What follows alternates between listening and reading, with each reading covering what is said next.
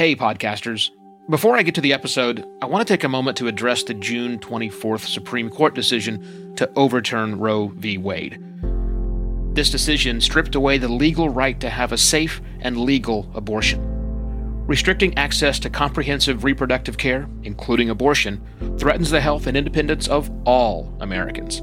This decision could also lead to the loss of other rights. To learn more about what you can do to help, go to choice.crd.co. That's choice.crd.co. And I encourage you to speak up on your podcast as well. Take care and spread the word.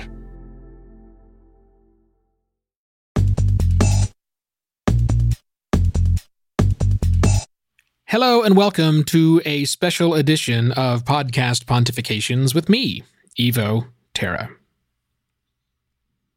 The nation is on fire again. All 50 states are seeing protests, civil unrest. And a lot of people who look like me and sound like me are asking why. I'm not asking that question. The question I'm asking is, what about me? Specifically, what can I do?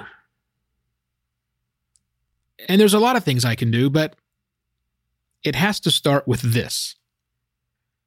I recognize and accept the fact that I am the beneficiary of institutionalized systemic racism in this country.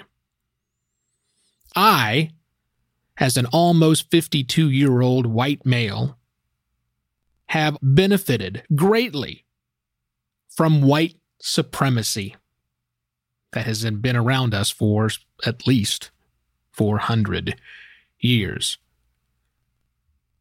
That's a reality. That's a fact. Like many, I will say, I wasn't raised to be a racist. I can't look at my family and point to a single family member and say, yep, that guy right there, he was the racist.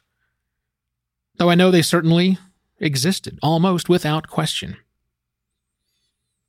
You see, I was born in Oklahoma, and I was raised, at least in my teenage years, in a very small town that had no black people in it. This tiny town happened to be the county seat, a county, at least in 1986, that was exclusively white. Why was that the case, you might ask? I don't ask why that's the case. I know why that's the case. And a lot of why that is the case has to do with institutionalized systemic racism and white supremacy. I was steeped in it during my teenage years, arguably the worst time to be exposed to that kind of behavior. I had friends whose fathers, it is rumored, were card-carrying members of the KKK. So stupid statements that would indicate that I am not impacted by any of the charged racial, it's dumb. It's not true. Clearly that left a mark. Rarely a days go by that my brain decides to go all rogue on me and have, I'll admit it, racist thoughts. Again, I was steeped in this growing up, even though I didn't really face it at home. It was around me all the time, and it's around us all the time right now. If you look like me and you sound like me, you too are the benefactor of institutionalized systemic racism. You benefit from white supremacy. I understand that. I now own that for myself. There's a lot of things I can do. there are a lot of things I will do. But one thing I will do right now is play for you, with the permission of the Center for Documentary Studies at Duke University, the first episode of a podcast called Seeing White.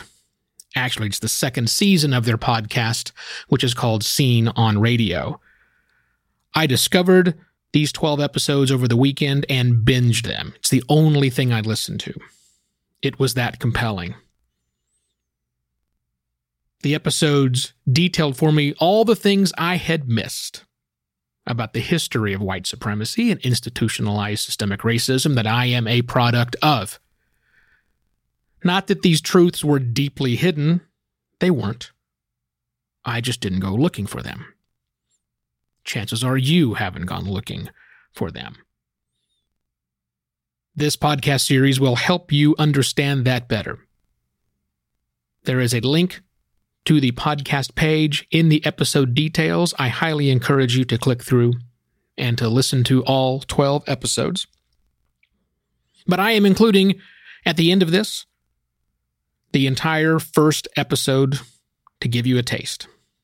And I strongly suggest you go through and listen to the rest of it. It is that important. Because if you look like me, and you sound like me, then you too are the product of white supremacy and institutionalized systemic racism. Listening won't fix it, but it's a start. Let's start. I'm minding my own business one day, looking in on my Facebook feed.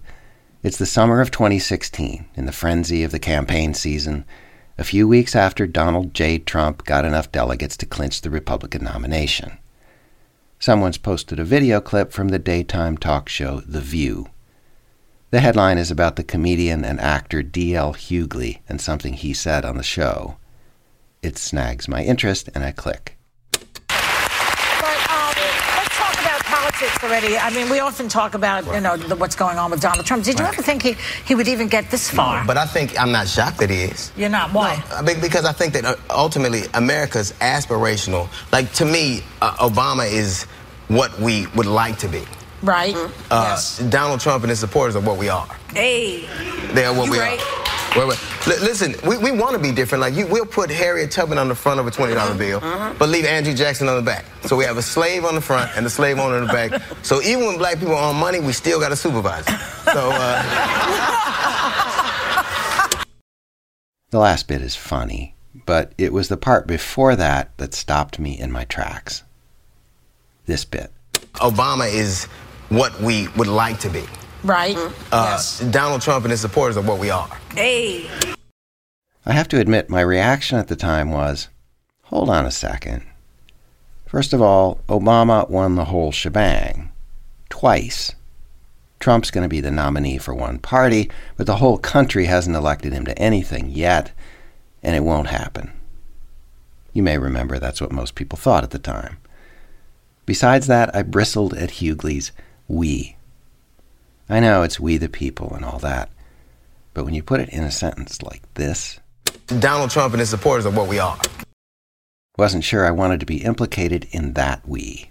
Of course, Trump did win. Say what you like about the perfect series of gusts that blew him across the finish line. Hillary's emails, Vladimir Putin, James Comey, Jill Stein's voters, the Electoral College. Trump won. And as for that we, it seems fair to say that D.L. Hughley, who's black, was talking about a nation, for all its growing diversity, a nation still dominated by people who look not like him, but like me. 70% of voters were white in 2016, and 58% of white voters chose Trump. Thus, the Van Jones election night comment that went viral. This was a white lash.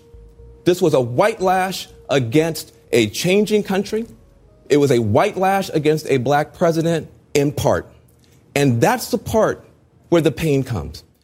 People can debate how big a factor straight-up racism was in Trump's victory, but his year-long drumbeat of remarks and tweets and retweets giving voice to white resentment toward people of color and religious minorities, offending millions and pulling scabs off old American wounds.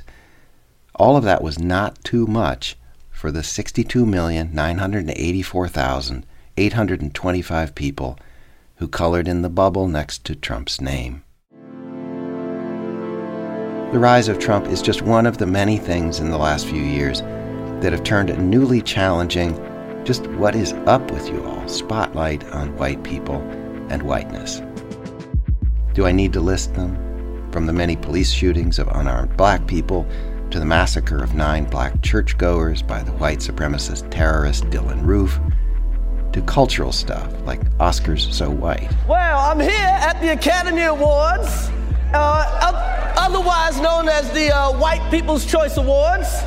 And what feels like a relentless drip, month by month, of glimpses into the everyday of American life. Moments not meant for public consumption, but captured on smartphones and sent ricocheting around the internet. The manhandling of black teenage girls by white cops and school cops. Those college kids in Oklahoma. Fraternity brothers seen on video engaging in a racist chant. And tonight there'll never be a nigger at sea. You ain't from a dream, I don't know what's wrong with me. There'll never be. Or this one, in the town where I live, Durham, North Carolina. After a near accident on a busy road, a man with brown skin stops his car to apologize and records the fury of a middle-aged white woman in a nice late-model sedan. Calm down, ma'am. Ma'am, please relax. It's not necessary. Relax, I'm sorry. I did not see you. Just relax. Well, you better open up your goddamn eyes and learn how to drive, you fucking Muslim. You are a Muslim, aren't you? Yes, ma'am, proud. I goddamn knew it. Son of a nigger-loving atheist bitch. Get I feel off sorry of me. for you, that you're full of hatred. Why are you so full of hatred for people that are too good? I'm John Biewen. It's Scene on Radio. The race beat in American journalism usually involves pointing our gaze and our cameras and microphones at people of color. That goes for me, too. Over several decades as a reporter and documentary maker, I've told the stories of black folk from Chicago to the Mississippi Delta, Latinos from North Carolina to the apple orchards of Washington State, Native Americans from the Navajo Nation in the Southwest to Ojibwe country up north. I'm proud of a lot of that work, but if I think about how I built those stories, I've often treated whiteness like the proverbial elephant in the room. You might hear about some white individuals or white-run institutions, the alleged bad apples, the discriminators.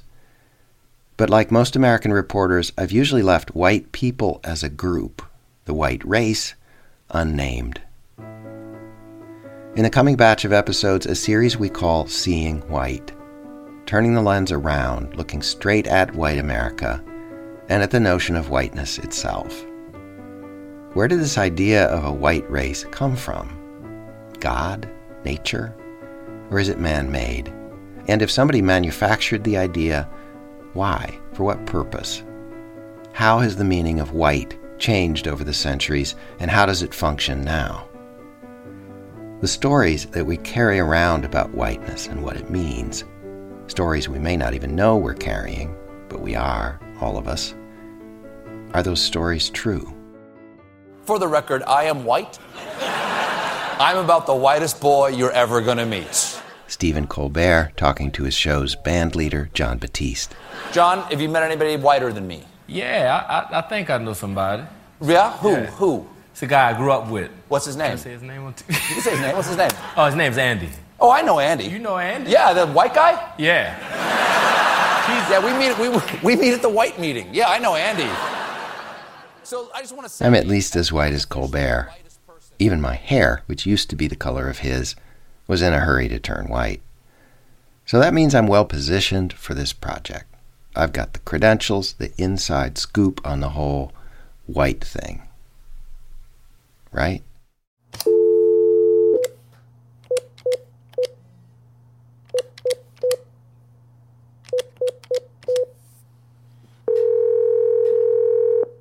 Hello. Hey, Chenjerai Kumanika? Yeah, who's this? John Biewen. Hey, John, what's going on, man? How you doing? How you doing? I'm all right. You? I'm good, man. You know, one day at a time. So I'm doing this this crazy project looking at whiteness, and I'm just not sure I'm not sure I'm the right person for the job. I'm a little concerned about my perspective as a white dude, and thinking I maybe could use some backup, somebody to kind of check me a little bit, and bring in, help flesh out the story with the perspective, your perspective as a person of color in this world. What do you think? Right. You're not asking me to speak for all people of color, are you? Yes, of course. Okay, good, because, yeah, that's what I do. So, all right. Hey, my name is Chenjerai Kumanyika. I'm a professor of critical cultural media studies, cultural industries, and things like that. Currently, I teach at Clemson University in the Department of Communication. In the fall 2017, I'll be starting in Rutgers School of Communication and Information. And, yeah. So Chenjerai will make regular appearances in this series. People who study this stuff often say that white people ourselves are not very good at seeing whiteness. On the contrary, we tend to have blind spots, large and small, about the way it all works. Oh, and actually, Chenjerai won't have to speak for all people of color, because as you'll see, quite a few POCs will show up in the episodes. He can just speak for his smart and thoughtful self. For this introduction, Chenjerai and I put some thoughts and worries on the table about the series itself. I like the focus on whiteness because I feel like, in general, when we're talking about race and ethnicity, the focus tends to be on, people of color, and, whiteness just kind of is invisible. And so I like that. But, there's like a couple of things I'm concerned about. Like when you say it right off the gate, there's a couple of things that just come up like, I hope we don't go in this direction. Right. Tell me. Well, I'll tell you, the big thing is this.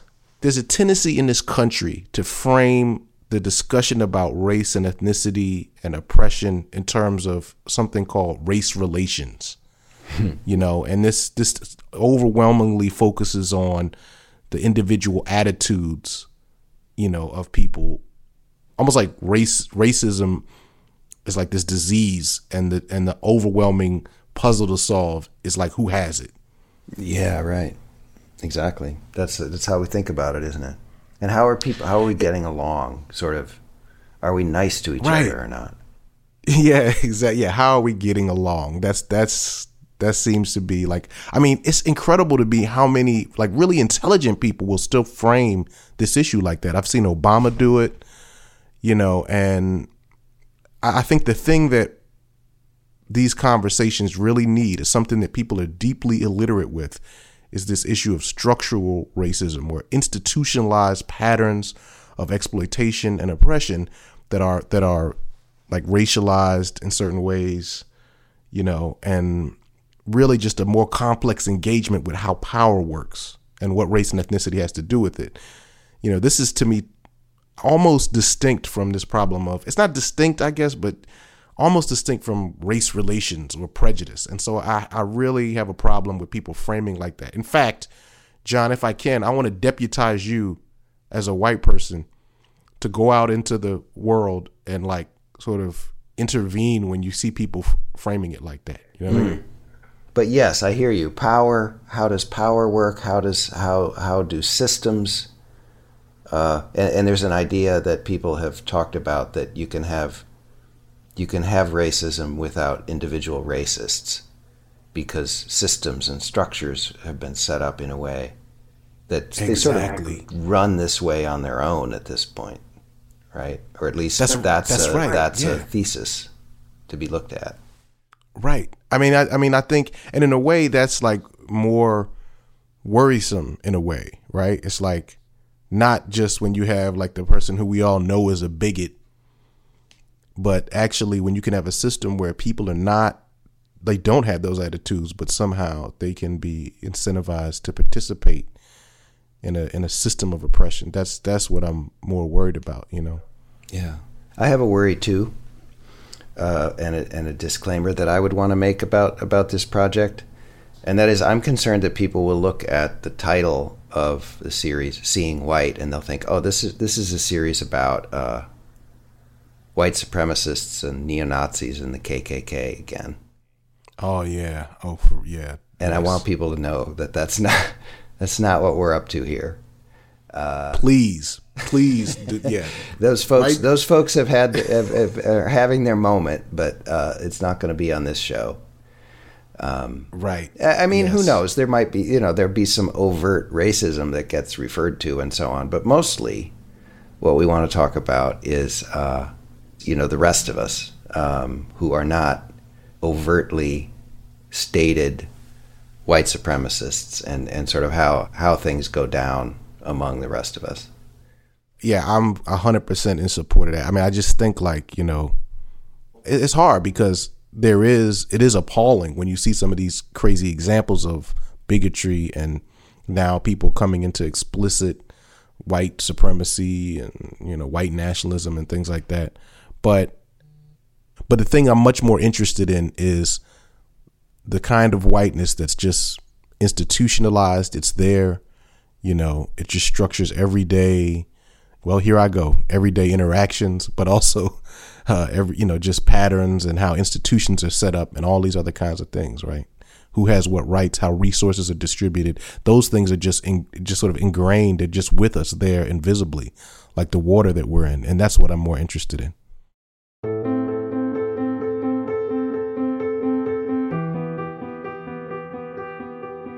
That's our challenge, to go on this journey together and see if we can get a little better at seeing the water.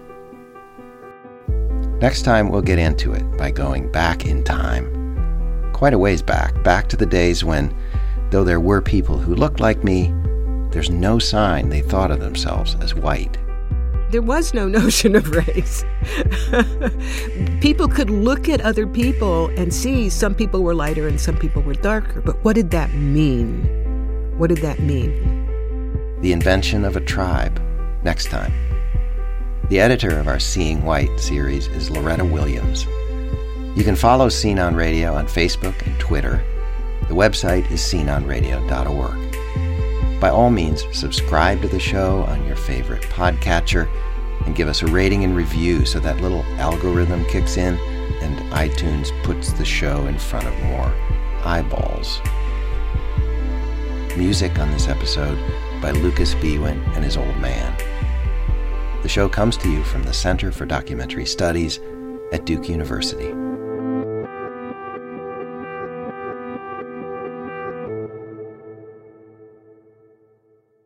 Sometimes it's like, I notice when you're talking to white people and you say the word white, it's almost like you just stabbed them a little bit in the stomach every time you say it.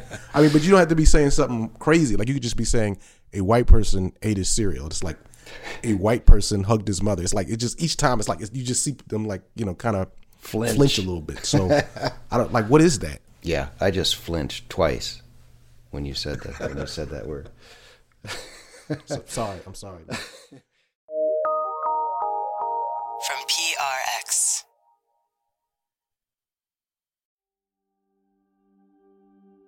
While Americans overwhelmingly support the right of an individual to make their own decisions about abortion, unfortunately, that right is no longer protected everywhere in the U.S. The Supreme Court overturned Roe v. Wade on June 24th. Abortion is a basic healthcare need for the millions of people who can become pregnant. Everyone should have the freedom to decide what's best for themselves and their families, including when it comes to ending a pregnancy. This decision has dire consequences for individual health and safety and could have harsh repercussions for other landmark decisions. Restricting access to comprehensive reproductive care, including abortion, threatens the health and independence of all Americans. Even if you live in a state where abortion rights are upheld, access to safe medical procedures shouldn't be determined by location, and it shouldn't be the privilege of a small few. You can help by donating to local abortion funds. To find out where to donate for each state, visit donationsforabortion.com. That's donations, 4, abortion.com. If you or someone you know needs help, or if you want to get more involved, here are 5 resources. 1. Shout Your Abortion is a campaign to normalize abortion. 2.